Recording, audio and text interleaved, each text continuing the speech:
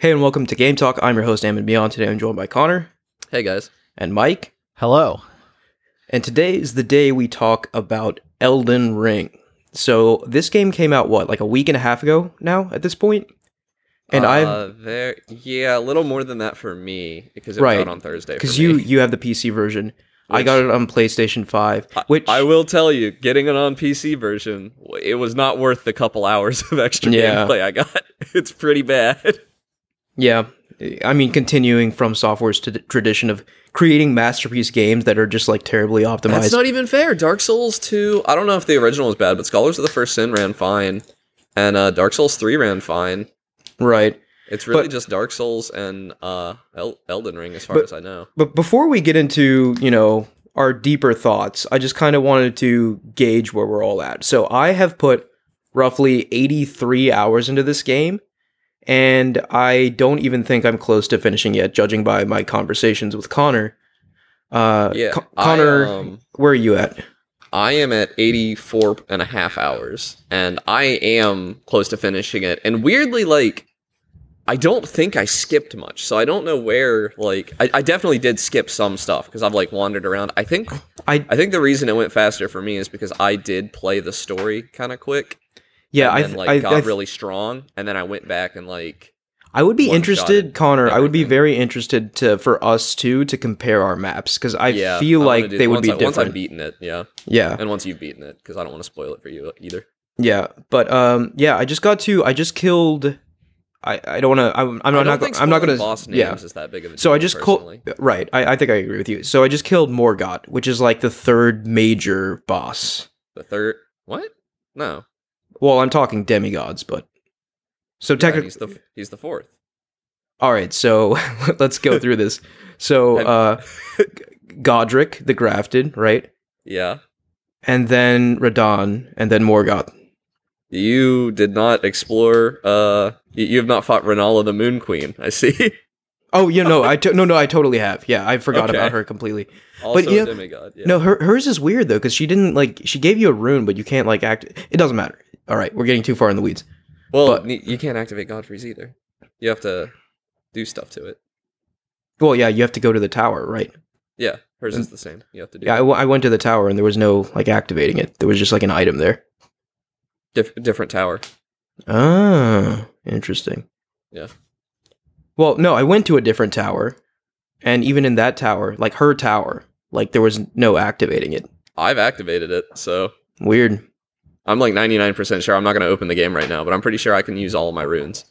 Yeah, I definitely can't use hers. Yeah, so. But they give you a hint about where to go in the rune, in the item. No, don't get me wrong. I went there. I promise I went there. It was a whole lengthy quest line to get there. Okay. Yeah, I don't know. But yeah.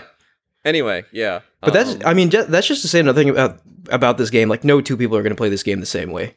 This game is so... not.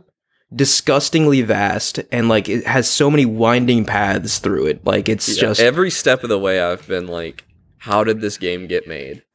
Yeah, and it almost almost spoiled itself for me, because it is, in my opinion, far more broad at the beginning than at the end. But even at the end, I took a day or something off. I had to do some other stuff, and I picked it back up. And even at the end, it is ridiculously broad. It just it never is quite the way Limgrave is, where you could go also anywhere. Limgrave has that effect that that's your first exposure to that world, and it just sort of drops you in, and you can head off in any direction and find interesting things to do there. And then even if you head in that same direction again, you will discover things you will 100% discover things you missed the first time. Just because I feel like every nook and cranny of this world is just packed with secrets. It has some serious Zelda 1 energy, because I am not... story stuff I don't want spoiled and stuff, but I've been on Discord with some buddies and stuff playing the game, and we'll be like, oh, have you seen this dungeon yet? And he'll be give me a rough idea of where it is on the map, and I'll be like, oh, no, I didn't know there was anything there, and I'll go and I'll do it, and I'm like, right, awesome. Yeah. No, similar things, sometimes I play, I just talk to my friends on PlayStation while they're playing, and, they mention where they are, I'm like, yep, never been there before, and I've, thoroughly explored that area, and that's happened so many times, it's just... Yeah. It's wild. There's so much going on. It really is. This game also, the lore feels like it has the same sort of depth as Dark Souls. It does. It has it's so much more accessible, I think, and that is a running theme in this game. I agree, yeah. And it just the combat is also has all the depth of a Dark Souls game and the difficulty, but is because of many design. It really is like far more accessible. It's crazy to me that this game exists, right? Because like this game very much is the culmination of Miyazaki's efforts so far, From Software's efforts so far. But not only is it the culmination, it's the evolution, right? Like it's everything leads to Elden Ring, and then Elden Ring just brings it to the next level. And I cannot imagine them topping Elden Ring. And there's no going back, right? Like Elden Ring, like you said at the end of last episode, Connor, like it very much is there was a before Elden Ring and now there's an after Elden Ring. Yeah, this very much like Breath of the Wild, this is going to be, and much like Dark Souls before it, like, we spent 10 years comparing games to Dark Souls, and now we're going to spend the next 10 years comparing games to Elden Ring. I totally agree. Yeah, I mean, if it isn't already clear, like, I'm over the moon with this game. I expected this game to be very, very good. Great, even, right? But the first hint that I got that, no, this was going to shatter all of my expectations was when I woke up and saw that it had a 97 on Metacritic. And then 97 held. It did not drop. I don't think this game got a single score below a 9 out of 10. I 100% agree with it. Like, this game, despite some egregious technical difficulties and stuff, and like I have complaints about the game, I give it a 10 out of 10 recommendation. Like, I can't think of any. I mean, obviously, look into it before you play it. It's still a FromSoft game. It is still very much a From Software game. But like one interesting effect I've seen with Elden Ring is that it seems to have gone viral, man. Like everyone is playing this game. There are memes about this game everywhere. People who don't really play video games know about this game. Like my friend Nick texted me and he just knows all of these Elden Ring memes. I was like, how do you even know what Elden Ring is? And he's like, that's all I see on social media. Just play Animal Crossing and Mario on their Switch, but like they're like, yeah, I was looking at Elden Ring, it kind of reminds me of Breath of the Wild, I'm thinking about picking it up, and I was like, I'm not going to tell you not to, that's not what's happening, but like, it's crazy look into that, it a little first, maybe. It's weird that like, it's like, it's one of those really special moments in gaming, right, where like all the stars seemingly are aligned, right? Not only did it get insane critical reception, it penetrated the mainstream. Yeah, which is just wild. Like, I've seen so many TikToks about Elden Ring, and they're all killing me. And all of them, like, I do love that the mainstream is all about Margit, one of the very first bosses you run into, because so many people get walled there. Oh, yeah. No, I saw a meme on Twitter of, like, some guy finding a used copy of Elden Ring at a GameStop, and with the caption, like, this guy definitely ran into the Tree Sentinel and, like, gave up or whatever. Yeah. But, which, by the way, that's such a brilliant, like, as soon as you step out of the tutorial, like, the first enemy you see is a boss you almost certainly will not be able to kill right out of the gate. Oh, like, yeah. You could if you killed it. I just you could if you're a masochist, right? But like, you're very much streamers did. Like, it's very much critical, like 19 tries or something. Yeah, but it's very much intentional for you to try to fight that thing, get massacred, and be like, okay, let's head in a different direction. That's the game trying to teach you that, like, this is the kind of game where you can just go wherever you want, and if you run into a roadblock, it's also very consumer friendly, in my opinion, because like you got that 2-hour window to return a game on Steam, you're gonna run into the Tree Sentinel in that 2-hour window, and if the Tree Sentinel tells you that you don't like this game, it's not going to get any better. Like, I do love, like, before this game came out, there was all this talk of like, okay, this is going to be a mainstream Dark Souls, and what does that mean for the hardcore From Software fans and all this stuff? It is 100% pure blood From Software experience. Like, this is a hard game. This is not a watered down experience. If anything, it's like even more concentrated because it takes all of From Software's core design philosophies, like intricate level design, really tough bosses, really great lore, and just dials it all up to 11, fits it into an open world, and makes it work like extremely well. Yeah, but it does give you an option to make the game a little easier, which is like traditionally in Dark Souls games, like you can't get your build going right off the bat. You've got to kind of work through to get your items and everything. Yeah, with some like caveats, like you can rush to the end game area, maybe in Dark Souls 1, for example, rush to the tomb or whatever, and get some stuff. But in Elden Ring, like, No, you can just, like, if you do not feel well equipped for what you're doing, you can go do something else. Like, you can play this game for 40 hours before you fight Margit and not grind. Yeah. Like, no, I see people all the time. This is actually making me kind of mad because it's, like, doing really well on Reddit. People are, like, posting, like, oh, great grinding spot. And I'm like, I'm not going to tell somebody they're playing the game wrong, but I genuinely do not understand why anyone would grind in this game. But I think that's the beautiful part about this game is that it somehow caters to every single conceivable playstyle you'd want. You know, like if you do want to just grind out the game, you can do that. Like if you want to really challenge yourself, like what I did with when I fought Radahn, you can do that. Like it's flexible enough to cater to all these different playstyles. Did you ever try summoning against Radahn? No. It does not help very much. It's more of a spectacle thing. Yeah, I didn't. They die almost immediately. It was just it was a moment where I had to prove to myself that I was a gamer, or whatever. No, the Radahn fight. Most people had to do the Radahn fight mostly without summons, I think, because survive very long. I guess just honing in on the Radahn fight. So Radahn is the name of a boss, if it's not obvious. But like this was the first boss in the game that made me think, this is 100% still a From Software. I mean, like, obviously I knew beforehand, but I was just like, none of the bosses up to that point was like a wall. Radahn is very much a wall. The first time I had to, like, sit back and rethink my... Like, I had not... So left bumper is the button in this game you use to block.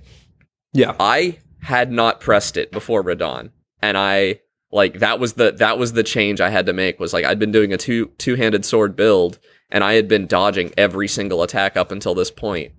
And against Radahn, I realized, like, his timings are nuts. Yeah, like, I was not going to dodge every attack. Some of the attacks were just too long for me to dodge roll through. So I had to block, and, like, you know, when you're blocking with a two-handed sword, you still take some damage. But, like, I just had to learn that I was going to have to eat some damage. I was not going to beat this fight the way I was playing it. And once I like made that transition, I was like, all right. You know, once you're using all the mechanics available to you, I mean, fights are possible. I mean, that's an interesting point, right? Like, because even like in these difficult fights, there are different approaches, right? So I never actually took the blocking approach. My goal ended up being like, okay, I need to rush him down as soon as possible because my sword inflicts blood loss and staggers doing him. Way more damage than me. I saw the video.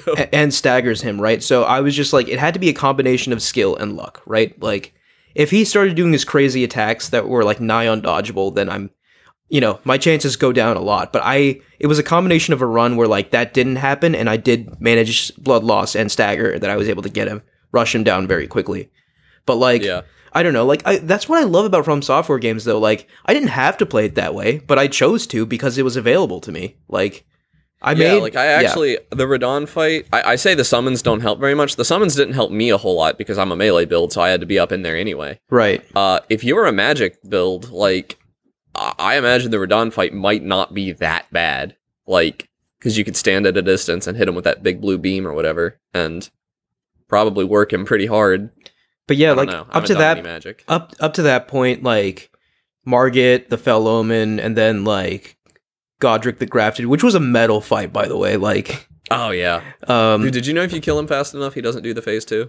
Really, I didn't know that. That's true of several bosses. Rennala the Moon Queen also. Yeah, and then there was Rennala, and she was like the mage fight, which was kind of neat, right? But like I always like after that boss, I was just like, okay, the bosses in this game are a little on the easy side.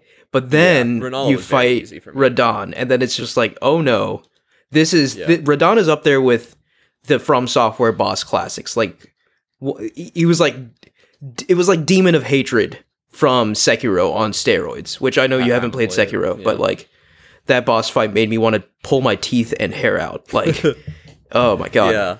No, the game gets very hard, but like, I don't know.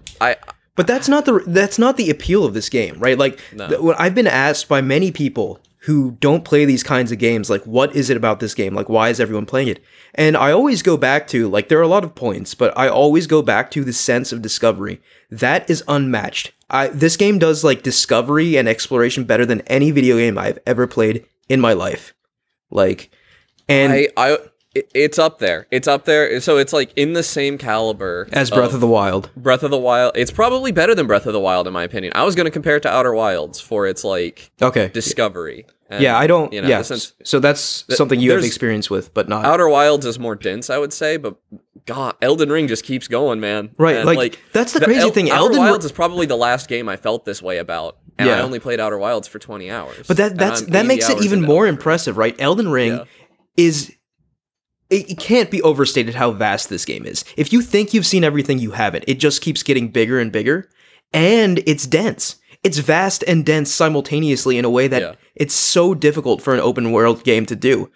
So I want to talk about the open world design because I want to like compare this to some of the open worlds I whine about on the show. Sure. Because like I really do think what it is that this is the first AAA game that has learned literally anything from Breath of the Wild, with maybe the exception of Forbidden West because I haven't looked at it. But the lesson is that if you are putting map markers down, your open world is not going to be as good as someone who's not, like 9 times out of 10. Like Elden Ring, I have seen a map marker 3 times now, and I've done just like a couple dozen quests. Just like the red ones. And and that's like they're not even telling you what's there. Yeah. You know? If your map marker spamming me, your open world is just a bad menu now. See, like I do agree with that, but there is a lot of pushback on that point, and which baffles me, right? Like I don't get it, but there is a very vocal, and maybe Mike is in this camp. I will ask Mike's opinion here in a second, but like there were instances on Twitter of like Ubisoft devs and even devs for Horizon. Ubisoft doesn't make good games. So. Well, yeah. But like poking fun at Elden Ring's map design and UX design, saying like it was just like, you know, like it's so unintuitive, and I'm just like, but the absolute lack, like the inability for me to like see dialogue that I have heard again. I would be fine if there was like a way, like a dialogue log that I could look at or something. I think would be an improvement because you can. The dialogue log would be good, yes. Yeah, but the lack of a quest log, like putting a map. I do not need a quest log at all. I love the fact that like you could go through this game. If you don't talk to anyone, you won't have any quests, right? And even when you have a quest, you don't know you have a quest, right? You just sort of talk to an NPC. They say some cryptic stuff, and then you just sort of have as to much as hints about how to get exactly the content. Yeah. And like it really asks you to like, it demands you to be curious, right? Like it really, that's the biggest thing it asks of you. Be curious, and if you're curious, you're going to be rewarded. And these quests are not as hard to follow as Dark Souls quests. They're not. I have not had. I think on one of them I had to look up a guide, and that was because I actually, you know what? I'll give it to him. There was like a thing where you had to like do something at a specific site of grace, and like I missed that. Mm-hmm. And there was no, like, if you missed it the first time, there was never any indicator to go back. And that annoyed me pretty bad. Yeah. But other than that, like, these quests have been very intuitive for me to follow. A lot more intuitive than Dark Souls, for sure. But, like, I do... If I was not binging this game, I'm not sure if that would still be the case. But this game is... But I can't imagine not okay, so let me game. Make this clear. In a week and a half, I have put 83 hours into this game. Yeah. Like, I'm I don't... an hour and a half higher. While having a full-time job. You know, like, this is just... No, I've done stuff, too, you know? Yeah, I like, kept up with going to the gym. I kept up with a full-time job. Same, I went on a date. It's just... like... It's just... That's what it... Like, I just... Every time I'm not... time for Elden Ring. Every time I'm not playing it, I'm thinking about playing it. And it's Is it time to rain on parades? 1 sec, Mike. But, it's so pleasing to me that in 2022, after, you know, playing video games for 2 decades plus, a game can still come out and do this to me. That's what makes video games so special to me. Because, like you can get jaded or whatever, but every now and then, there's this exceptional video game that comes out that just changes the game. And shows you that, and shows you, going to be a year we remember, and shows you that this industry still has a long way to go. Like, we have nowhere near peaked yet. And I think Elden Ring is one of those games. Now, Mike has some very opposite thoughts about Elden Ring. I'm going to hear you out, Mike, but I can't guarantee I'm going to retain my composure the whole time. First, let me act as a mouthpiece to a good friend of mine who has finished the game. Sure. Just no spoilers, please. Okay, no spoilers. His main bugbear was with the Radon fight. Radon, yeah. Radon, where it's poorly designed. Like about it? Well, he considers it poorly designed. His size, damage, and mobility are ridiculous. So it's just this tough is a man fight. who's played every single Dark Souls game. I give him some salt. I did not find it even that frustrating. Like it took me a while to beat it, but I 100% disagree. Like the fight was not unbeatable. But here's a counterpoint, right? Like, if you're finding yourself having those feelings with those fights, with that fight, you could just leave and like level up somewhere, explore a different area. He did. You don't even. He was actually level gated. What was it? No, he was 79 when he went into it. I mean, that sounds level like up past 79. Well, at that point, everything he was facing also level gated him. So what do you mean? He was pretty much getting one shot by just about everything at that point in the game. Well, then he needed to level up vigor. There was not a lot left for him to do. Yeah, the enemy is. I don't know if you know this, Mike, but before the Radahn fight, you can respec your entire so build. Let me just make this. Messed it up. Let me just make this clear. The enemies do not scale with you, right? So, like, if you go into a certain area, the enemies are just going to be that tough always, right? What does scale with you? If you summon friends into a boss fight, the boss fight becomes stronger and has more HP. I have noticed because I've helped out some of my friends with boss fights, and they. Yes. Yeah, like I will be doing less than half of the amount of and I was just like do sometimes. Yeah. I was just like that, like I don't know if that was similar in Dark Souls, but like it seems way more pronounced here, like almost to the point where like it's co-op is just there to play with friends, but like the resources to do co-op are almost free. Like I almost don't understand why they cost resources at all. I think it's just like a kind of a holdover from Dark Souls, but like, yeah. Well, my only game design argument for that is that like, hey, if you're out of these resources, you've been trying this boss too many times, you should go do something else. Yeah. But yeah, sorry, Mike. So why don't you continue? Exactly, ladies and gentlemen. I'm done. Exactly. I'm just gonna go walk away. No, like this game has flaws. Like I don't wanna dunk on Mike's friend too bad, but I do think that like he got mad at Radahn because it made him rethink his playstyle. Because it did the same thing to me. And you have to. See, he did eventually. I watched him beat Radahn. I watched him nearly beat Radahn. But the margin of error for Radahn is absolutely ridiculous, having watched him do it. It is a tough fight. Because if you get hit once, there's no way around it's over. You know? So like, so many that's not one-shot true, combos. though, Mike. Like, that's not true. Never true, because you can't just, like, by the time you've gotten to Radahn, you've beaten an enemy that allows you to respec your entire character. If you're getting one shot, you just go add more to vigor. So let me just clarify here. I was level 58 when I beat Radahn. I had like full armor, and I had obviously some points in HP. And most of his attacks, while yes, they did damage me a lot, did not one shot me. He did have a couple. Had one attack that could one shot me. Yeah, he had like a couple one shot attacks, but I was basically naked. I was not wearing much armor in that fight. I just had high vigor. Yeah, so it's.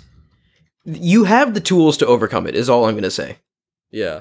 I would push back that I mean, it is a super difficult boss, and if you didn't like it, that's fair. But I would push back on the idea that it's bad design, because it's very, very classic FromSoft design, where they ask you to take a step back and look at all of the tools at your disposal. See, that's a great point, because, like, never once, like, I went insane on Radahn, right? Like, I fought him solo, no summons, and all this stuff.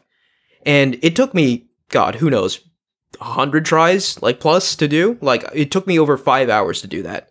And not once did I get angry. Because, like, it was not an unfair fight. Kind of like it was not. It was just straight up not an. Yeah, exactly. It was not an unfair fight. Unlike, I would argue, the Demon of Hatred, which made me rage into oblivion in Sekiro, because that fight is a straight up Dark Souls fight in a Sekiro game, and those two styles are highly incongruent, I think. So like that fight was kind of BS, and that I could understand some criticism against that, but Radahn I thought was totally fine. And this is my primary criticism of Souls-like games, is why would I need to spend 5 hours defeating a boss when I could use that 5 hours for literally anything else that I have to do? Well, you see, that's exactly why when people say that they want to check out Elden Ring, I'm like, sure, but you should look it up first, because these games are not for Mike, that 5 hours was pure bliss for me. Span. I enjoyed every moment of it. And Mike, just to clarify, right? Like, I fought Radahn in a way that made the fight harder for myself. Like, I didn't have to fight him that way, but I chose to make the fight more difficult because that's what I enjoy. If you don't enjoy that, you could, use the summons in the fight, or you could leave and level up. Like, you don't have to spend 5 hours on Radahn.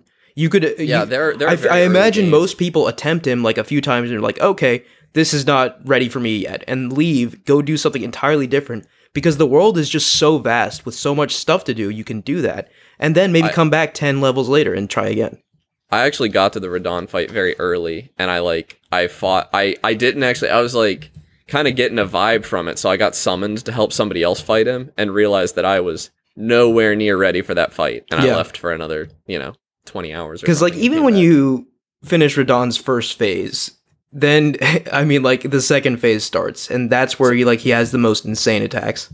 What's wild to me, I will say, like your friend, you said your friend beat the entire game. I think it's wild that Radahn is the fight that he decided was bogus, because there is one much later in the game that I think is incredibly unfair.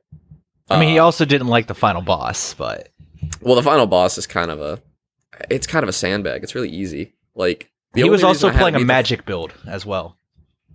That should make it easier, I would think. No, but the way I saw it, what I watched, unless every it has time he magic cast resistance. a spell, no, most of the spells don't hit. I mean, him that would because he's so explain why he was dying in one hit to Radahn if he's a magic build. quick. I think he was a faith build primarily. Yeah. Okay, but my point, yeah. So this kind of brings me into like, while we're complaining about it, because I don't want to discount the valid criticisms in the game, I will say the fact that you cannot close the map with the same button you open the map, that's just bad design. It's terrible. That's just terrible UI design. User experience design. Also, like, this is maybe like partial to me because I just bought these very nice headphones I've been using. I was a little like the sound design. It's just okay. The sound design is basically just Dark Souls. I don't think it's improved. Yeah, it's just fine. Like, it sounds good, but like I was playing it. I was playing it at my desk originally. The music is excellent though. The music's good, but like I had no reason to wear my headphones. It was just as good coming out of my soundbar. So. And the other complaint I have is, I mentioned it earlier, but the PC performance in this game is absolutely that needs horrendous. To be discussed. It's I think. Unacceptable. Yeah. I would honestly, if you were choosing between buying this on an Xbox One and or a PS4 and a PC, I would go the last gen consoles. Like, it is such an insufferable experience. I am against the final boss right now, and I have pretty much resigned myself that I'm not even going to try to fight it until there's a patch. Yeah, it's very unfortunate that the PC version of this game is unquestionably the worst, right? Yeah, that's just from software special. What sucks is you say that, but like Dark Souls 2 and 3 were fine, or at least Scholar of the First Sin, and like I think Sekiro was fine, but I don't really know. I really don't know what happened here, because the game runs at a locked 60 frames per second for me at 4K. My PC is screaming, it's loud, but like it's doing it until suddenly, like, and it'll be like in a menu, in the hold, even on the start screen, and suddenly the game like just hitches for like almost an entire second. And in a game like this, the stuttering is not correlated with your graphics capability at all. So like you're just screwed if you're on PC. So yeah, so there's nothing I can do. And there's all these like witch doctor fixes on Reddit and stuff. I've tried all of them. They don't work. Not for me, at least. Maybe they work for something like, running the game in borderless full screen. I'd lose HDR, which makes me sad, but I tried it and it didn't help. So I put it back in full screen. Running it in high priority, whatever, didn't help. So disabling, updating your drivers, disabling a specific Windows driver. I tried it all. None of it helps. It is unfortunate. I do have a question, which I'll get back to in a second, but I just want to comment that Digital Foundry did an analysis on the performance of Elden Ring and found that the overall best, most stable way to play the game was the PlayStation 4 version of Elden Ring on PlayStation 5. Because it uses the PlayStation 4 graphical settings on PS5, and it uses that extra overhead for a locked 60 frames per second. Every other version is compromised in some way, including the way I'm playing the game, which is just the native PS5 version. That version fluctuates between 45 and 60 FPS, like all the time. See, I'm pretty anal about frame rates, but this game is so good. I would see past that entirely. Okay. So I cannot like. That leads to another point I wanted to bring up. There is a pretty vocal contingent online of people saying that like, how does this game have a 97 if it has performance issues like this? Yeah, and that's valid. I can't really fight that. My problem is that like, it is so bad. During the first day, I considered like just waiting for a patch, like. But once I was a couple hours into the game, like, it was worth it for me to push through. Like, even the egregious, like, the most frustrated I've been in the game is when I'm, like, on a good run in a boss fight. It hitches, and by the time I have control back, I'm dead. And that happens a lot. I know, like, this is going to sound like a BS reason, but this is totally what I believe. Like, I feel like in a lot of cases, that is a very valid point. Like, the performance should impact, like, it does. If it impacts your enjoyment of the game, then it probably should impact the review score. In this case, the game was just so freaking good, it didn't matter. Like, that's just how I feel. The performance knocked it from an 11 down to a 10 for me. Yeah, it's just one of those games. One of those monumental generation-defining games, in my opinion. But because even with those very frustrating problems, I have not been able to put it down. Now I will say it has hard crashed on me a couple of times, and that was that's bad unfortunate. Enough that did you lose save progress? Did you lose progress? No, I never lost any progress. Now it autosaves very frequently, but I have heard reports of crashing on PlayStation 5, but it has not happened to me yet, even once. There was also the crashes were worst on PlayStation. I think people actually did lose some. Yes, I heard about that, and that's unacceptable. Like I couldn't imagine. Northern Lion had to fight Margit a second time.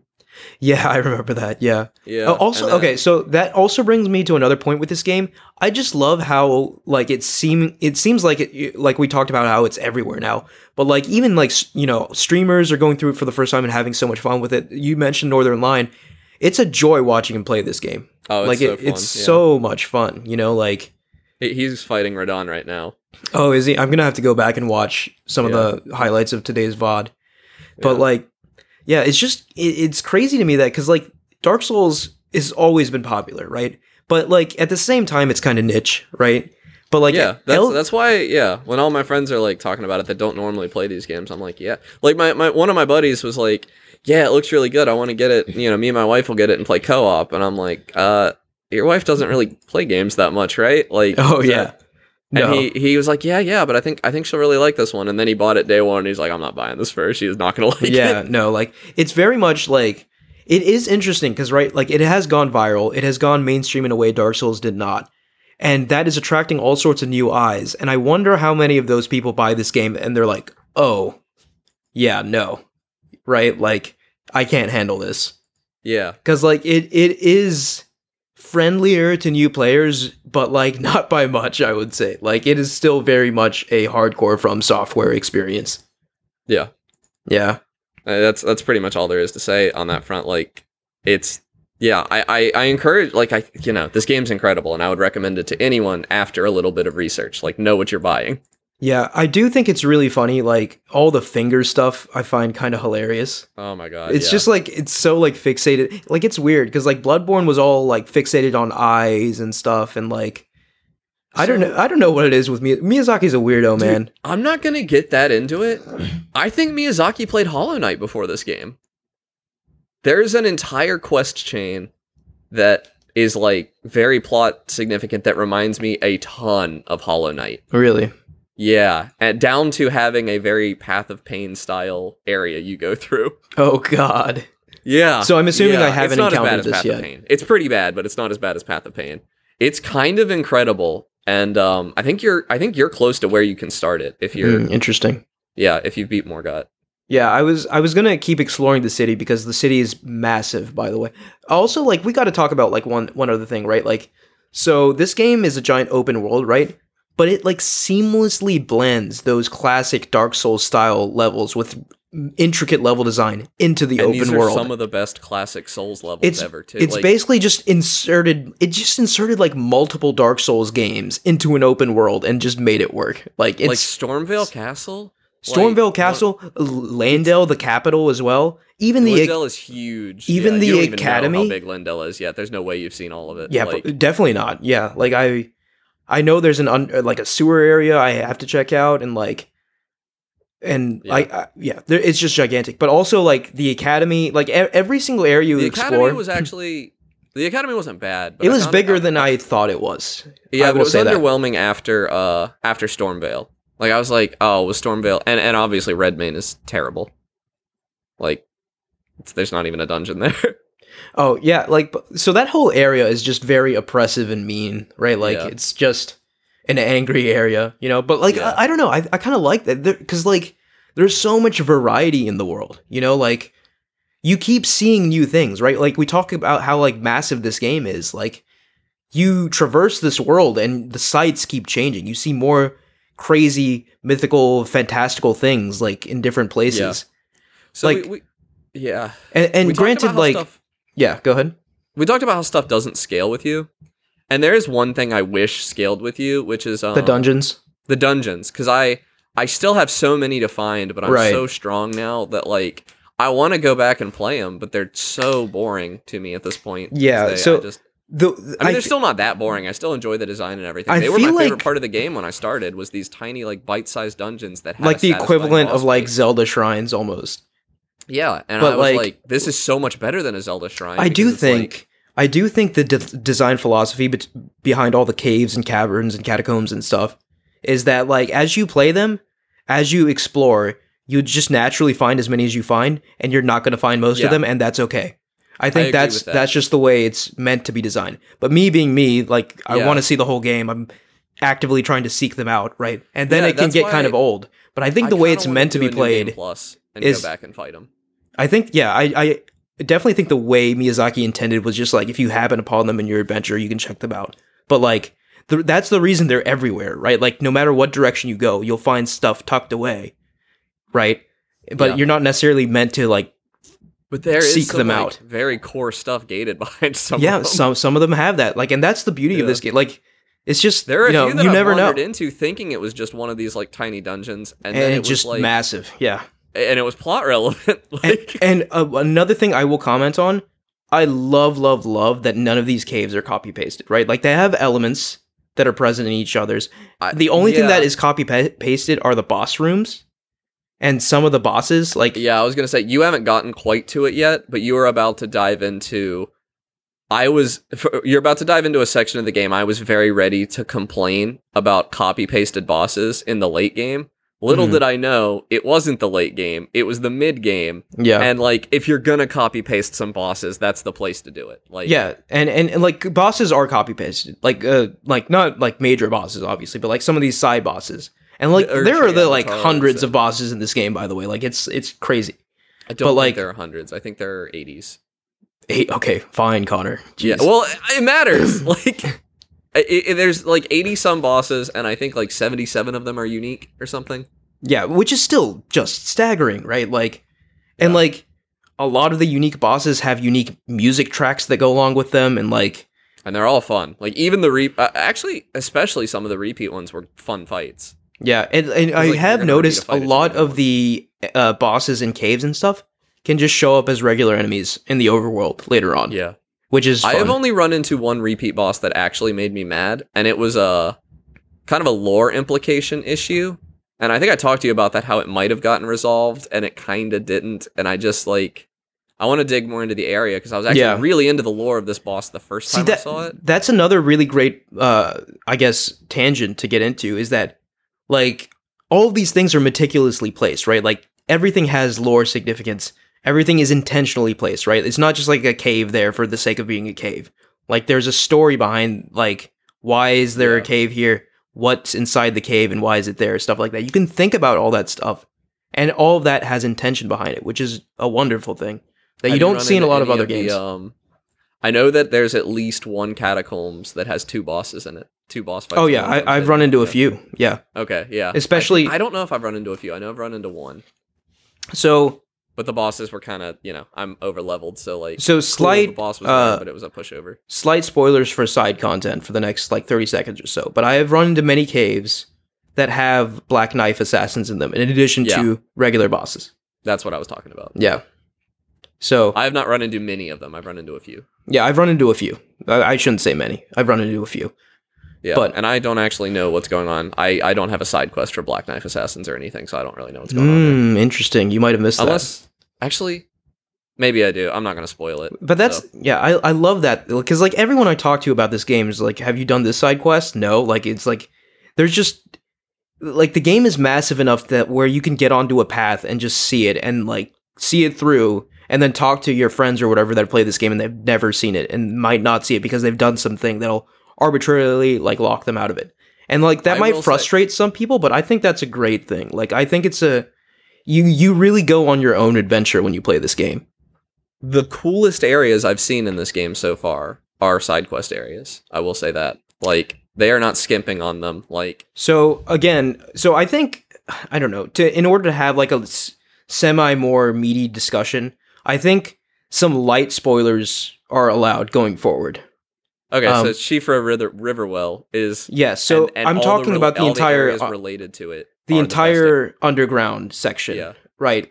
The first time I dropped that is a moment that's going to stick with me That's like one of those gaming moments, right? Like the first time you step into that platform, into that well, and it just drops, right? Stepping into the platform with the well was a huge moment for me, and I was like super excited about it. But it was not as big of a moment for me as when I found a map down there. Yeah. And it added a button to my map screen to I was show like, the underground oh my map. goodness, how deep, how big is this game? How big does this game get, right? Like, but like even the well dropping down, like I love these little touches because it really just shows that Miyazaki's a master, right? Like, 'cause like it dropped and then it just kept dropping and then it just kept dropping and you just was like, okay, this is abnormal. Something is about to happen here. And then when it drops to the lowest level and you just see like this open sky, like, and you're just like, what is happening? Like this, it and looks you can like the visual effects there are so gorgeous because you can like see the roof of the cave past the sky, kind of. Yeah, and it's incredible, and like the lore behind the sky and the stars in this game. Yeah, is very like it's very interesting. I don't fully understand it, but like I love old timey space lore. Yeah, it does have that, doesn't it? Like, and there is some sort of cosmic element to this game too, which just reinforces the idea that Miyazaki just took the aspects of all the best aspects of his previous game and just like created a magnum opus with this game. But like, as far as the underground goes, I'm still not done exploring it, which is just crazy to me, right? Like, now I'm in the area directly below Atlas, and there's an underground area there too. It's just like, it keeps going. Like, it's wonderful. Cause like, it would be one thing if it kept going and it was just like, oh my God, okay, another section of like repeated content or like rote design, but it just keeps being fresh and keeps being interesting. Honest to God, like I think they've explored this before with didn't Bloodborne have procedurally generated dungeons? Yes, it did. The Chalice dungeons. I'd be super here if Elden Ring had procedurally generated catacomb style dungeons. I don't know, man. Like I'd play them. Like the Chalice dungeons in Bloodborne were cool for like a little bit, but then they got played any of them. They got old. I didn't get very far into Bloodborne. They got old pretty quickly, in my opinion. But I am so conversely, I'm very glad in Elden Ring that all the caves and catacombs like they were generated by humans, right? Like the level they were designed, which is crazy to me considering how many there are. Yeah, like combat wise, none of them have really stopped me combat wise because like those boss fights, if I don't beat them in the first few tries, I mark them and come back later. Mm-hmm. But some of the like puzzles in there have like tripped me up a little bit, just a little bit, but enough that I'm talking about it. Yeah, and it's just crazy that like it's not repeated. That's like the craziest part to me. Like obviously some elements are repeated. Build on each other. Some elements are repeated, but like you're never gonna see the same like, oh, this room was in this cave and now it's in this cave. Like it's just not there. And like in every other big AAA open world game, it is like that, except for maybe Breath of the Wild, I think. Well, yeah, that's another. This game compares to Breath of the Wild very cleanly in like, I would say that I think Breath of the Wild, it has somewhat better exploration just inherently because traversal is more fun in it. Because of the verticality. The verticality. But then in Elden Ring, like, because they don't have that verticality, and this is kind of ironic because like Breath of the Wild was heralded as like being so innovative because it didn't have this, but Elden Ring can, like, there are a few entrances to each place and all of them are well designed, but you can get to those entrances in fascinating ways and stuff. But I will say, like, sometimes you're just riding a horse for a while, and that's not. I'm like totally okay. I love that. We got to talk about that too. Not, like, the horse in this game. Like, a lot of people like are whining when I say that it's doing Breath of the Wild as good as Breath of the Wild, and I think that that's what that. It is true. Breath of the Wild did traversal better, but there are more enemies in Limgrave than there are in all of Hyrule. Yeah, like, I think honestly, like, there are aspects I believe Breath of the Wild did better than Elden Ring, but as a whole, I believe Elden Ring is superior to Breath of the Wild in almost every way. It's the one I'll be. Yeah, it's the one I'll come back to. It's an evolution. It took Breath of the Wild and put its own spin on it. Yeah, and I think that's an incredible thing to do.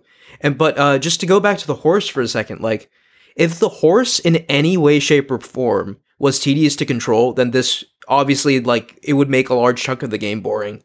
But like, I love controlling this horse, right? Like, he's snappy. I don't really care for platforming with it. He's fast and he can double jump. Like, yeah, and that's great. Like he doesn't turn great. Like if you're on a tight like there are a couple of parts of the game that ask you to do some somewhat tight platforming on the horse, and I don't love them. They're not bad enough that I care that much. I mean, it's not a platformer, right? But like it can do them. But like I compare this to like horseback riding in like Red Dead Redemption 2 or like even Zelda. Like it's way better than those. No, it is not better than in Breath of the Wild. I disagree. Breath of the Wild's horses are the best horse in any game I've ever played, I think. Just because they like the way they kind of stick to roads and stuff so that you can just look at the scenery. I don't know. I guess I prefer the control that this horse affords. And then I do have one beef with just the controls in general in Elden Ring and all Souls games, is that if you want to run and move the camera at the same time, you have to claw the controller. Yeah, that annoys strange. me. I don't know what the fix for that is, other than like having a controller with back paddles, which is what I did in previous Souls games, but my Steam controller has seen better days. But, oh gosh, I just thought of another thing regarding the horse. Another big component to this game is a new mechanic, which is like horseback combat, right? So like, how much do you use it? Oh, a lot. You know, like some fights it's like required. Like I feel like the dragon fights, you have to use your horse. I used it. I do not use it against dragons. I used it against That's Radahn. wild to me, man. Well, they don't last very long against me. I do a lot. I do 1,400 damage per attack. I think I'm getting close to that, honestly. I would have a hard time believing it because I have Radahn's swords. That's what I'm using, and they are colossal swords, which are high damage, very slow attack. You use two swords? Yes. 2 colossal swords? Yes, because Radahn's great sword, if you two-hand it, is 2 swords, and you get the strength bonus of holding a sword with 2 hands, and you do double damage because if both swords hit, they both do the full damage. Interesting. Yeah, you definitely do more damage than me, but like I still do like really high damage. I feel like because like well, I have like probably like I'm like level 130. So like, yeah, you're like 40 levels higher than me. Yeah, but so like of course I do more damage, but like I put fully like upgraded. So I put all my points into Dex, and I have like a sword that scales with B scaling for strength and Dex. God, that's probably really strong then. Yeah. I really want to do a Dex build next, but I also want to do a magic run because I've never played a magic run. I know, right? Like, there's so many different ways to play this game. Like, but I also don't have another 80 hours to dump. I know, right? But like, it is because you can easily do like a magic warrior hybrid in this game too. Like there's several. My buddy Tyler's been doing that, and he's been having a blast. Like there's several weapons in the game that are statted to which like it definitely like caters to because it like has like a strength, a dex, and an int requirement, right? Like so it's Radahn swords. I had to very clearly be reborn and I had to up my int a lot, and you can use his gravity magic. That's their weapon art. That's insane, man. It's like a huge room clearing attack. It's so cool. Yeah, that like the weapon arts too add such another dimension. I think they're called Ashes of War in this game. Right. Yeah. I messed it up. Yeah, the Ashes of War add another dimension to the combat in this game. Like it's and something that we haven't even brought up. We've talked about summons, but there are ashes that you can summon that are and kind of just an enemy from the game that helps you out. And I know you're not using them a ton. I use them. I've been using them more. Just because I really like them, and I consider them more a spell than a summon. Yeah, because they're not very strong. I agree with that. They basically just soak up a couple hits. They make magic users viable, and what they really do for me is like if I'm really struggling with a boss, I have a skeletal bandit, and he does no damage at all, which I kind of like because that means I'm the one fighting the boss. Yeah, but he takes a couple hits, and he's actually decently tanky, but then he dies. And as long as I can keep the boss off of him long enough that he can get back up, he's back at a full HP bar. And that's like, it does make the bosses easier, but it's a super fun strategy for me. And it's the only way I was going to beat any of the bosses that are like 2v1. I hate that. Oh gosh, I hate 2v1 bosses in Souls. Yeah, I've run into a few 2v1s so far, and they've been a handful. And I will say, as far as the summons go, I think the only rule I made for myself is not to use them on the major boss fights, but like I'm fine using them on smaller boss fights and stuff. I always summon NPCs because I consider that the canonical fight, like because there's story reasons. I agree with you, especially like with Radahn and stuff. Like you very clearly were supposed to. Yeah, it's so summon everyone with Radahn too, and then the summons like they don't do any damage to him. They're just like. But like, and honestly, they actually like at some parts they made the fight a little harder because his moveset became less predictable when he was attacking them than when he was attacking me. I know we somehow keep ending up back at Radahn in this discussion, but like, I just wanted to say, he's a huge fight in the game. Just leading up to Radahn, like the hype was so there. Like, you know what I mean? Like they hyped this man up like to the stars, right? Like a cutscene, and there was like chanting happening and like all these warriors gathering to fight him, potentially that you've met hours before. It's just like it was a moment, like it was a moment unlike other moments in From Software games because it was like the epic battle at the end of a story arc.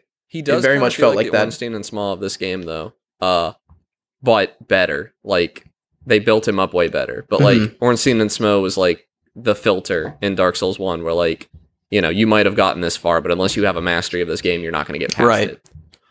Just touching on the summons again. Shout out to my jellyfish. He's been my best friend for the past 80 hours. Yeah. The one that I hear is like super overpowered, and I don't have it. I think you needed a stone sword key, and I didn't have one at the time. I also don't know if I want to use it because it sounds a little overpowered. It's called a mimic tier, I think. Right. Okay. Yeah, I have that one. And it is just a second you. Like, with your weapons, it does the same amount of damage as you. And that is, especially the way I am, if I'm already dealing double damage, if that quadruples my damage, I'm not even going to get to fight these bosses in some cases. So I started out as a depraved wretch. That's the word. So I left my intelligence or my FP meter is the same as it was when I started, right? So I have such low FP, I can't even use most of the summons I have. Okay, you want to know the scam on that, though? One of the medallions or whatever gives you more? Better. Your Flask of Wondrous Physic, there is a tier that makes nothing consume FP. No way. You can summon whatever you want. That's crazy. So did you finally find your flask? Because I remember you saying find my flask. I had to look at a friend's map. Dude, like that's the crazy thing. Like very core things in this game can be entirely missed if you just don't explore a certain area, which is just hilarious. My buddy Antonio never talked to Santa at the beginning of the game. He never got his crafting kit. Yeah, that's and like crafting. I don't use crafting hardly at all. So I use it like later in the game. You get afflicted with like various status ailments, and they can be very annoying. So like I haven't found anything to fix those.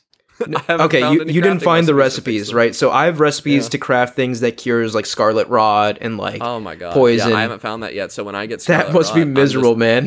No, it hasn't been that bad. Like I got like 13 flasks, so and they're all HP because I don't use FP. Exactly, I don't have any FP flasks either. I can tank it out. You know, it hasn't been that bad. There is one area that I've run into where it was like pretty touch and go, but I made it. I made it to the next set race. It's never killed me, I don't think. Every time I come across like a poison area in this game, I'm just like, you. It's like you and your poison swamps. You did it again. It's just like that man does have a love for poison swamps that I will never understand. The fact that there's one in the very like the second building in the game has a secret poison swamp. Yeah, it's just that I have not gone to, but. I mean, so like even like right when you come out of the tutorial, like did you explore? Because there was like a stone sword key gate there. Yeah, I did not have a stone sword key, so I didn't get to explore that. Yeah, and I've not gone back. Like right out of the gate, there's just stuff everywhere, like stuff that you could easily miss, and it's just. I know, like the intention is probably for most people to like miss this stuff and only to like happen upon it, to like chance upon it, and then have that be like a moment for you. But like. I just want to see it all, man. Stone sword gates in particular, I am of one mind about a stone sword key. If I have one, I'm gonna spend it at the first opportunity. Right? Yeah, like because you don't know, right? Like how would you know to save it? You know, like you don't know what's behind that gate. But like, and this is very much like even I think I needed a guide on Dark Souls. I think I got confused at one point and couldn't progress without a guide. That has not happened to me in Elden Ring a single time. Yeah, I do want to say like I think I actually made a friend playing this game.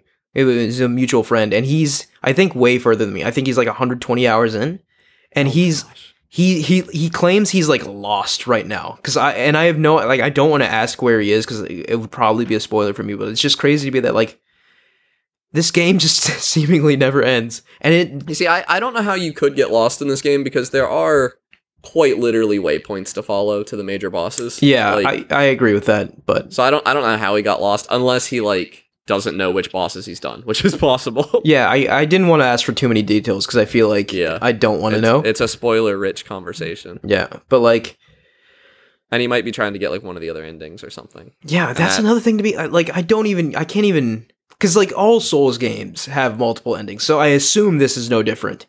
But I have found evidence. I forget if it was 3. I've done all of them, by the way. Everything I've seen that like made me think it was going to change the ending, I've been like, well, of course I'm going to do that. And you've done all the triggers or whatever. Okay. I've done 3. Yeah, so I'm like, I feel like when I get to the ending, my game is just going to crash. like all 3 happen at once. All of them. Whoops. I don't know. Like maybe one supersedes the other or something, but like. Yeah, it's hard to say. Or maybe I get to choose because I've done all the stuff. Yeah, I mean, only I one think of them has been like really, really cool to me. I think very clearly I've done at least one side quest chain that will likely have an impact on the ending, but I can't know for sure. Like, I just don't know. Is it the underground? Well, no. I was talking about like Ranni and the underground stuff. Okay, that's one. That's the one I'm kind of iffy on. The other 2, they like say like, "Will you be the Lord that does this?" And I'm like, oh shoot, yeah, I will. That's a loaded question. Okay, yeah, absolutely, sure, why not? I have every intention. That's funny. I would actually have to think about it because, like, you never know in these games. Like, you could saying like, yes or no could like block off. I thought was going to end the game early. Yeah, that's crazy, man. I would in that situation. I would probably look it up because I'd have to. I looked it up to see if it would end the game early. Yeah. But I was like, man, this is really cool. I kind of want to do it. Yeah, like, I mean, I came across another one of those choices. It's probably not as big, but just spoilers, just in case. Volcano Manor agreeing to join and, like, hunt other people down. I thought that was going to significantly change my game. I only did one of the hunts, though. I've killed every single person they asked me to. Oh, really? Yeah. Have you found the rest of the manor? Like... I know where to go. Like, I actually, so I had like, it's weird because I have like plans in Elden Ring, man. Like, because like last night, all right, I sat down at what, like, oh God, it was like 8, I think, 8 or 9. Yeah. And I was just like, all right, I'm going to do the capital right now. And I got so distracted. You probably did it until 4 a.m. I got so distracted by just areas in the Atlas Plateau, like finding caves and other nonsense. Oh, you didn't even go into the capital. Yeah, okay. I got so distracted by that stuff. I didn't even get to the capital until like 2 a.m. I was going to say, you could spend that long in the capital. Yeah, and then I think I just happened to beeline it right towards... you know, the critical path of the capital, because the critical path of the capital was actually, I had no idea where I was going. I didn't think it was obvious, but I was just like, oh, like a giant tree branch, let me climb that, and then it just happened to be where I needed to go. But I know of so many other nooks and crannies in the capital that I haven't explored yet, so I'm looking forward to... The capital's been one of the few places that I've been like, I'm gonna drop some messages down, because this is, like, I don't want people to miss this, and... Also, that's another whole thing we can talk about. The memes and the messages are so funny, man. Like, some of them are a little lewd. I don't know if we want to get into that. Yeah, but it's just like have been really funny. It's so my funny. favorite one I've seen is all the maidenless ones. All the the one I saw. There was a dude sitting on the side of a bridge, and it said, "Why no lover? Why no or no? Still no love. Why is it always friend?" I love it, man. It's so funny. My most popular one has been... Well, no, my very most popular one was in Stormvale, and I think it's only popular because that's when people are still appraising like every message they find. Yeah. But it was just like mushroom ahead. And that's pretty lame. But the funny one I've had that has done the best was just like, be wary of death. By the way, try life. Yeah. I don't know, like... It's just so, like, I love how, like, you can just write these dumb things in broken English and just, like, it's I did find an illusory wall that no one had marked yet. At least, you know, I'm sure people had marked it, but I didn't have a message on the ground, and I found it, and I was like, oh my god. That's crazy. The dopamine. And I put a message down, and I've got a lot of appraisals on it. Yeah, like, that's... Not as many as the dumb meme, though. That's one thing about From Software games. It's just conditioned me to like hit most suspicious looking walls I come across. You know, like, and obviously like 95% of them are. Walls. No, that's what I'm saying. I hit all the the walls that I deem suspicious, right? And 95% of them are just walls. But like, ever since in Dark Souls 1, I found Ash Lake, I never looked at walls the same way again. You know, like I have to hit all of them. there are some Ash Lake tier, actually better than Ash Lake tier illusory walls in this game. Wow. Well, sort of illusory. They're false walls that you have to get through. Yeah, I don't think I've found those yet, but that's very intriguing. I am almost certain you will, because I think it's part of a quest chain. So yeah, that's one thing that's worrying me, because like I feel like you've not missed it. You have not reached the trigger. Well, no, I feel like I don't know, like.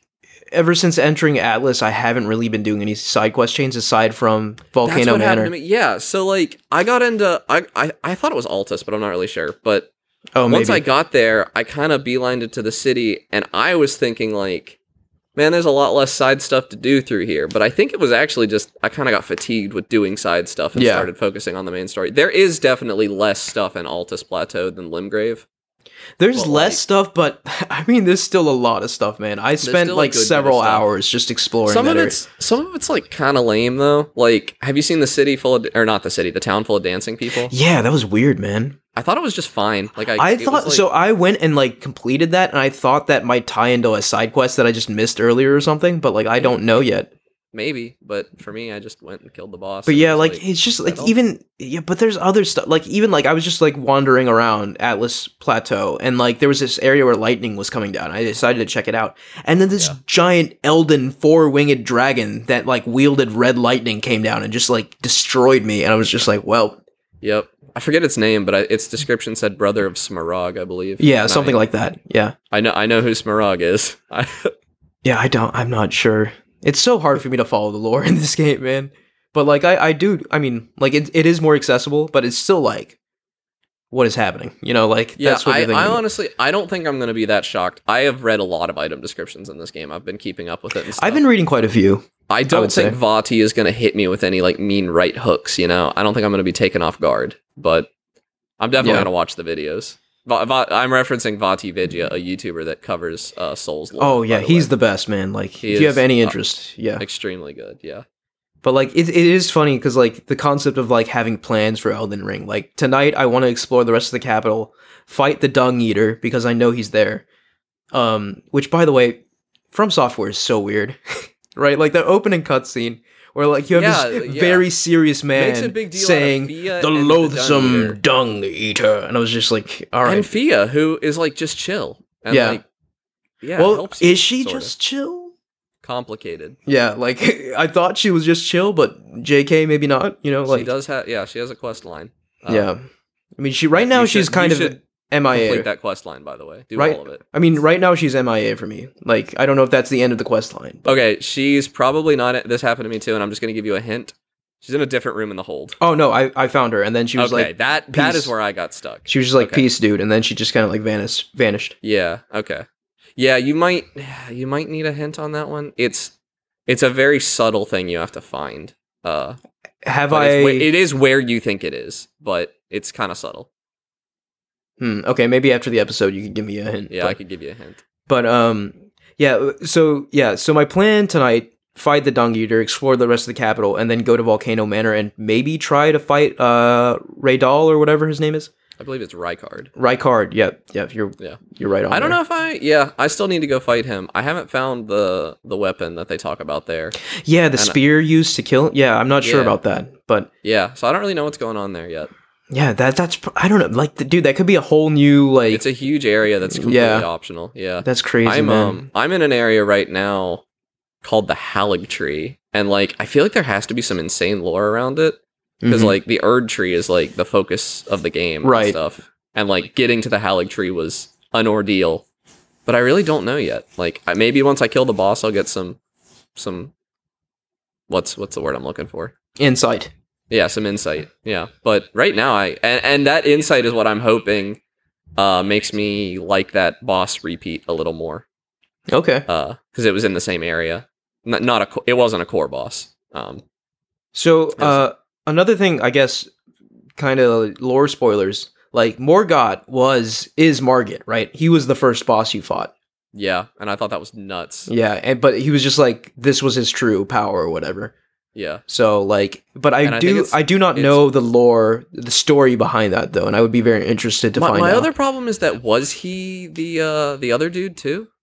The Grafted? No, that was someone else. No, not the Grafted. The dude in the castle. Because, like, I don't know if you ran into this, but when you're running up to the city, there's a dude who looks like the guy. Yeah, you're right. No, I thought it was just the first boss again. But, like, at that point, you're so much stronger, it's just like an enemy. That's kind of the vibe I got. But, like, he had the same exact moveset. That's not just Margit. That's a dude transforms into Margit. And the dude looks like the guy who tricks you in Stormveil Castle. Huh.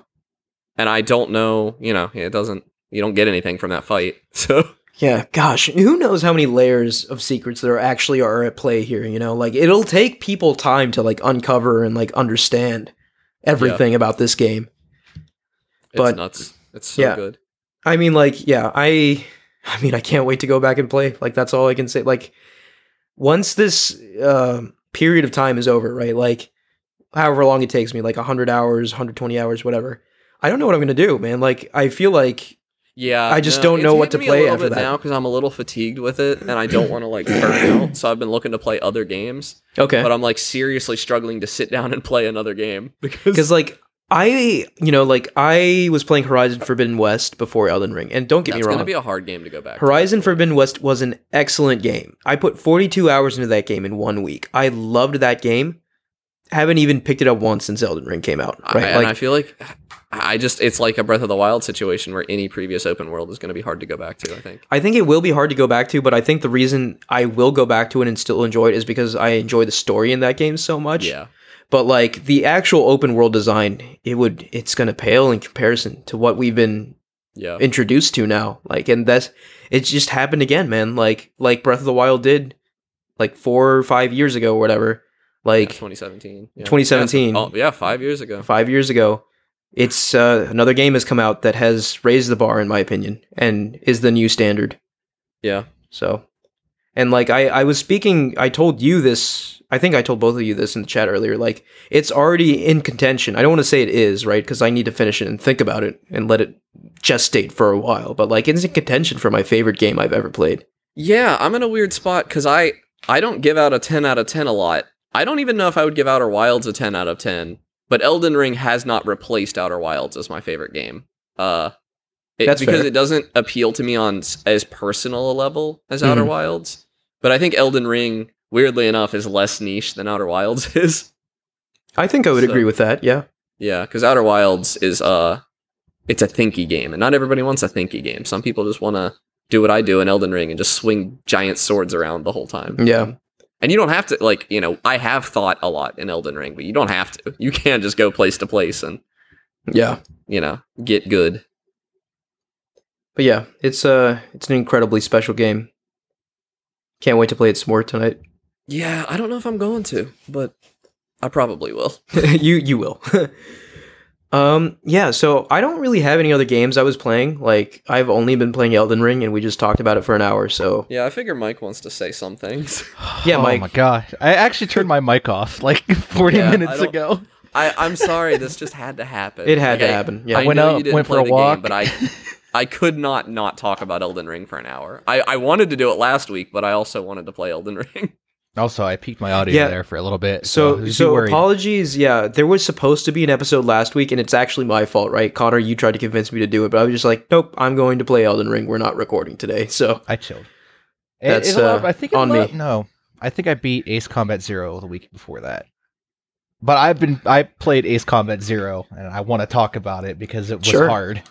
Yeah, game was actually difficult. I was surprised. Finally, we're going to talk about a hard game. Oh, yeah.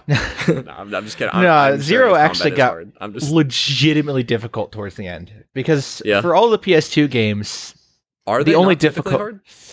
Hard? 4 was pretty easy. 2 was difficult because I'd find myself running out of ammo way too often. 0 was just hard towards the end. Running out of ammo in games. Like, the final 3 missions are absolutely brutal. Especially the final 2, because they're one after another, and one ends in a duel. So this was like 0 was like the last one of the acclaimed like 3 that you have to Trinity, play, right? Yeah. So was it your favorite, or like what do you think? Honestly, I did like the morality system they had, because it was determined by what you did in missions, and if you destroyed enough yellow targets, it affect your morality in some way. Oh, okay. I didn't, but it also affected like what bosses you'd face. So I allegedly took the easy route by going Knight, which is the good alignment. It wasn't that easy. It wasn't that easy at all. So okay. So like that's crazy. Like, so why is it called Knight, right? Because you're in a plane, right? Like it's just the class of aircraft or something? No, it's the three alignments are mercenary, soldier, and knight. Oh, this is like a moral alignment. Yeah, it's the moral alignment. Got it. That's just your ace style. That's what they call it. It's the only Zero was the only game I think that had the morality system, and it brought back like the basic dialogue system and wingman commands from the previous game as well, which I forgot to mention. But the final tunnel run mission actually has you flying inside a dam, and you have to make turns inside said dam. That's nuts. It's absolutely insanely difficult. That's the first time I used save states, my second run through the mission. Because if I quit out on the second half, or the final mission, I have to play through the second to last mission as well. So I save stated it so I didn't have to make the run through the canyon again, because that part was just that difficult. Yeah, I'll never blame anybody for save stating in any game, honestly. I made it through every single game except for Zero without using a single save state. I don't save state in minigames. Some older games that have like what I would call an antiquated life system, I will save state through. Like what you were saying, where you didn't want to do that whole mission again. I would save state there for sure. Like I just got so good at doing that first canyon run that it was trivial and it just wasted my time. Yeah. Like I didn't die there, so why would I need to keep doing it over and over again? Yeah, for sure. I'll say it. I save state in Castlevania, and it's one of my favorite games. But I also am not somebody who prides myself in being a good gamer. I mean, I like overcoming skill challenges sometimes, but it does not contribute to my self-esteem. Yeah, what was interesting about Zero is the final boss of Zero requires you to attack him head on, which required me unlearning everything I knew about Ace Combat up to that point. Love stuff like that. Because normally, to really that's very similarly. You have to like, joust him. I mentioned earlier in the episode, the Demon of Hatred in Sekiro. That was very much the same thing, right? Where like all the skills you learned in Sekiro are thrown out the window with this thing. Like I had gotten so used to trailing behind jets and just like firing missiles at them that the final boss just saying, "Nah, that doesn't work anymore." That's awesome. Completely threw me off. No, I love subversive final bosses. I think they're very cool. It was a very cinematic boss, and there's a Spanish flamenco guitar going throughout all of it too. Nice. So it's absolutely insane. Like the soundtrack for Zero, I think, is so cool. Which had the best soundtrack? I'm torn. 5 had the best. Zero had a pretty decent soundtrack, but I think 5 had the best overall. But overall, I think 7. 7's soundtrack was on a different level. Mm-hmm. But yes, Zero is a lot more depressing and full of war crimes than the other 3 games that I played. Well, you don't commit any war crimes, at least voluntarily. You watch war crimes being committed. Yeah. Like 7 nuclear detonations. War crimes. I'll hold off, but I have a war crime topic I want to talk about when you're done. Oh no. It's a minor one, but it sucks. Yeah, it's because Zero is the prequel to 5, pretty much. Yeah, which is wild. What is with that numbering? They could have called it 4.5. It's like I don't know. I don't know what it is with like Japanese made games and like weird numberings. For 4 actually, the only one's brave enough to give you a game that is like Ace Combat 7, like right, yeah. Mortal Kombat 10. The audacity to put like Mortal Kombat's Western, isn't it? Yeah, Mortal Kombat is Western. Yeah, no, but like Final Fantasy 16. Like a casual person sees that and is like, "What?" And the fact that they don't have a separate naming convention for their MMOs—that's nuts to me. Final Fantasy 11 and 14 are just, those are massive. Those are MMOs, yeah. No, the Ace Combat chronology is a little weird because I think 4 takes place after 5. Is Ace Combat Capcom? Ace Combat is Bandai Namco? Yeah, Bandai Namco. That sounds right, yeah. Yeah. Wow. So it seems like they're taking a page out of Kojima's book for naming sequels. Like they did it before Kojima, actually. Ah, okay. They inspired the man. Yes. Kojima. When did the first Metal Gear Solid game come out? 1996. 1998. Okay, I was gonna say 7. It was close enough.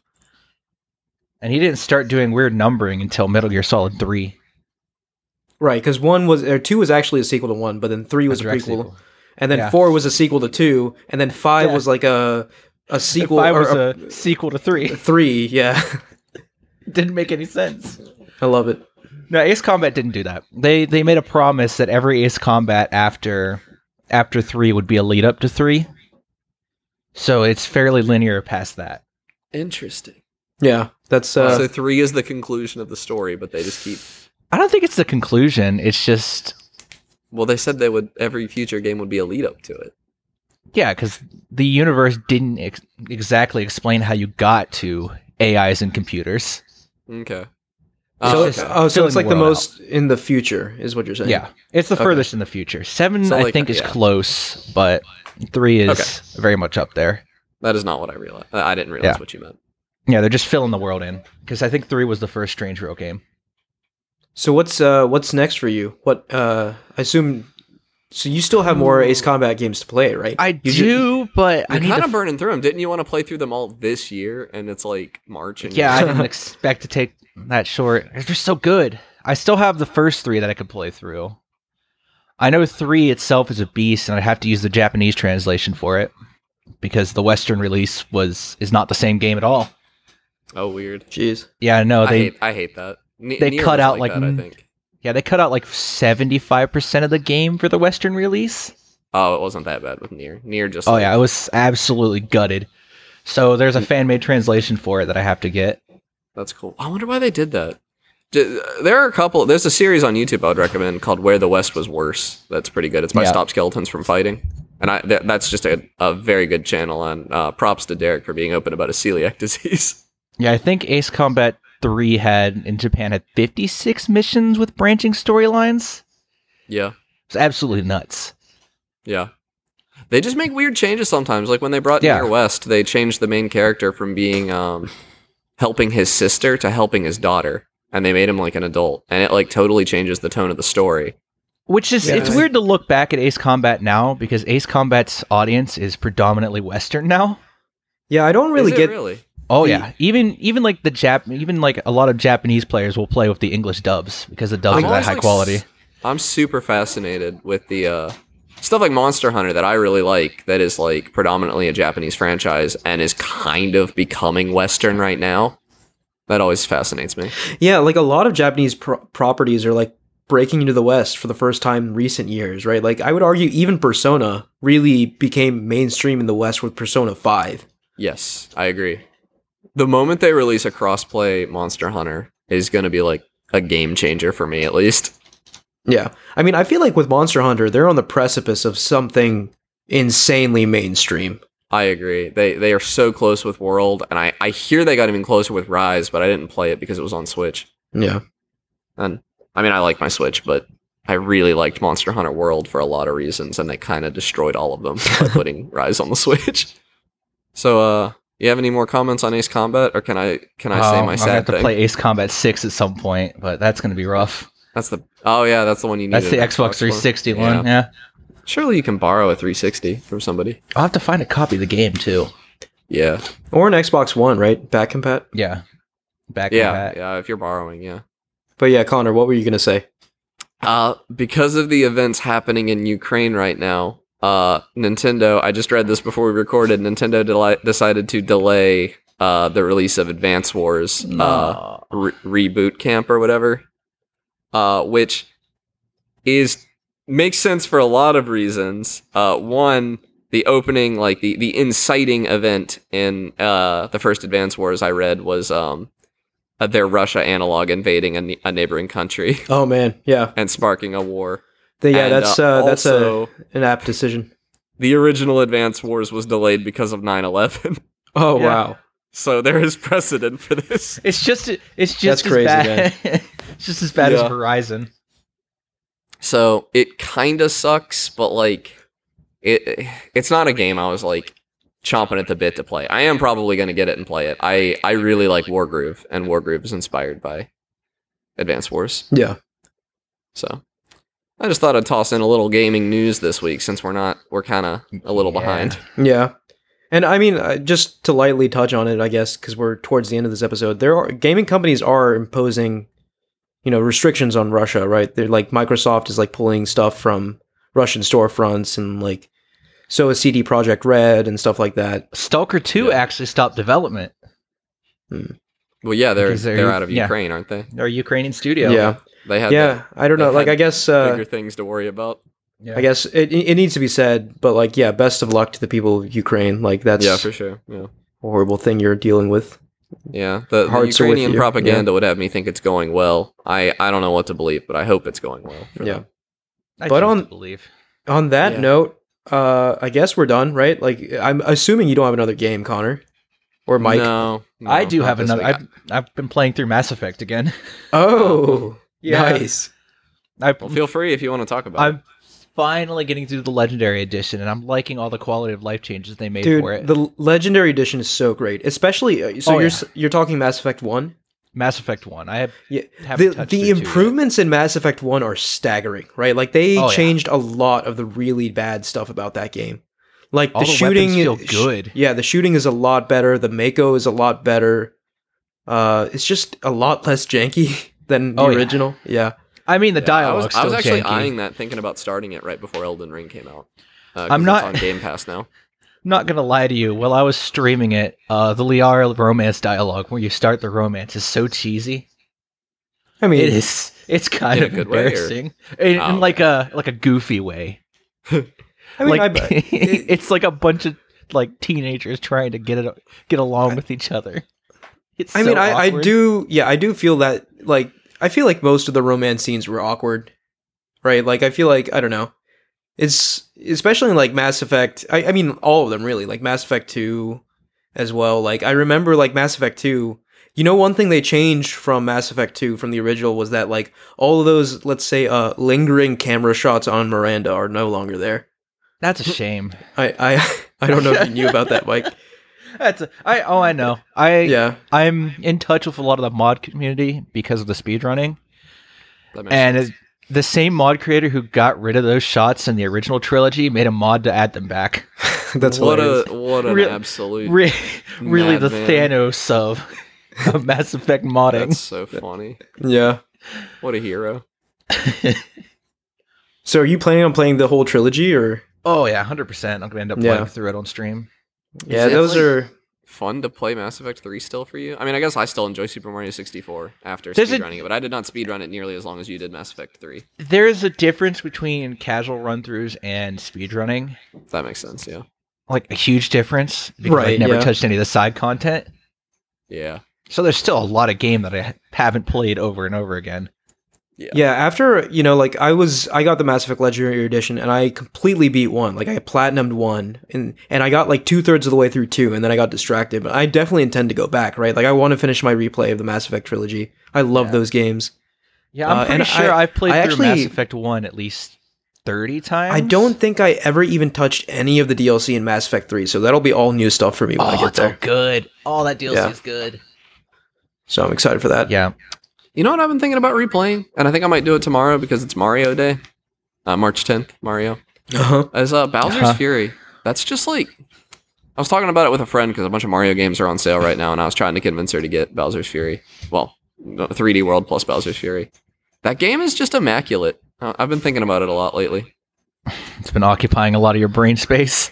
Yeah, it's like the best 3D Mario, and like not a ton of people played it, I don't think, like compared to Odyssey or 3D World. Yeah, I mean, just no, I didn't. Just the way it was presented, it was not like really shoved in front of people, right? It was like an attachment to like a remastered game, right? I was hesitant to say it at the time, but looking back, I think it is far and away the best 3D Mario. That's crazy, man. Like, it loses a little on presentation because the worlds are not as rich as Odyssey, but it's so fun. And it is only like 5 hours long. Yeah, one of these days, man. Yeah, one of these days. I mean, I guess you're probably not going to be able to peel yourself away from Elden Ring tomorrow, but I might for Mario Day. Yeah. I mean, I'm pretty committed to Elden Ring at this point. I'm going to play that thing until there is no more Elden Ring to play. Yeah. Like, you're gonna get that platinum. I think that the platinum is very attainable in Elden Ring as well. Yeah, well, I mean, obviously, like most of them, the achievements are hidden, and I don't want to unhide I think all the them. hidden achievements are bosses. Yeah, I don't want to unhide them just in case. But like the only ones that give me some pause are like collect all weapons, collect all sorceries, you know, like all of those. Collect all. Well, it's not all weapons; it's all great weapons. I think. Right. Which like you can do without doing a second playthrough. I think because of the mausoleums. Which is really cool, right? Like, cause like you couldn't really get you couldn't really platinum Dark Souls games the first playthrough. Like you always had to replay at least once or maybe even twice for it to even be possible. This one is if they're ending achievements, right? That would be kind of scummy. I mean, there were in older games, so we'll see. And I don't want to look it up, so yeah, it will be a mystery. I have a rule in games: if I get one of the harder endings, I will watch the others on YouTube because I'm not going to play through a game. Yeah, like you're going to play another playthrough of this 100-hour game because that's the thing. I don't think I could squeeze more than 30 hours out of a second playthrough. Not really. Like, so that I mean that's a new game plus would be like somewhere between 10 and 30 hours for me. So yeah, I don't know. Like I feel like when I finish Elden Ring, I'm just going to let it sit for a long time because I feel like I don't know. Like I don't know that I'm going to do that because there are other builds I want to play. Yeah, I don't know. Like I could go either way, honestly. But like that's how I'm feeling right now. But like obviously, when I finish, it might be just like okay, I'm not ready to be done yet, and just start a new character. But it or a new game plus. Close we are to Kirby coming out when I finish it because I am going to play. That's coming soon. Yeah, I forget if that's March or April. I think it's April. Yeah, Kirby of the Wild. Yeah, no, it's not an open world game. I don't know if you've watched any of it. It's just a 3D platformer.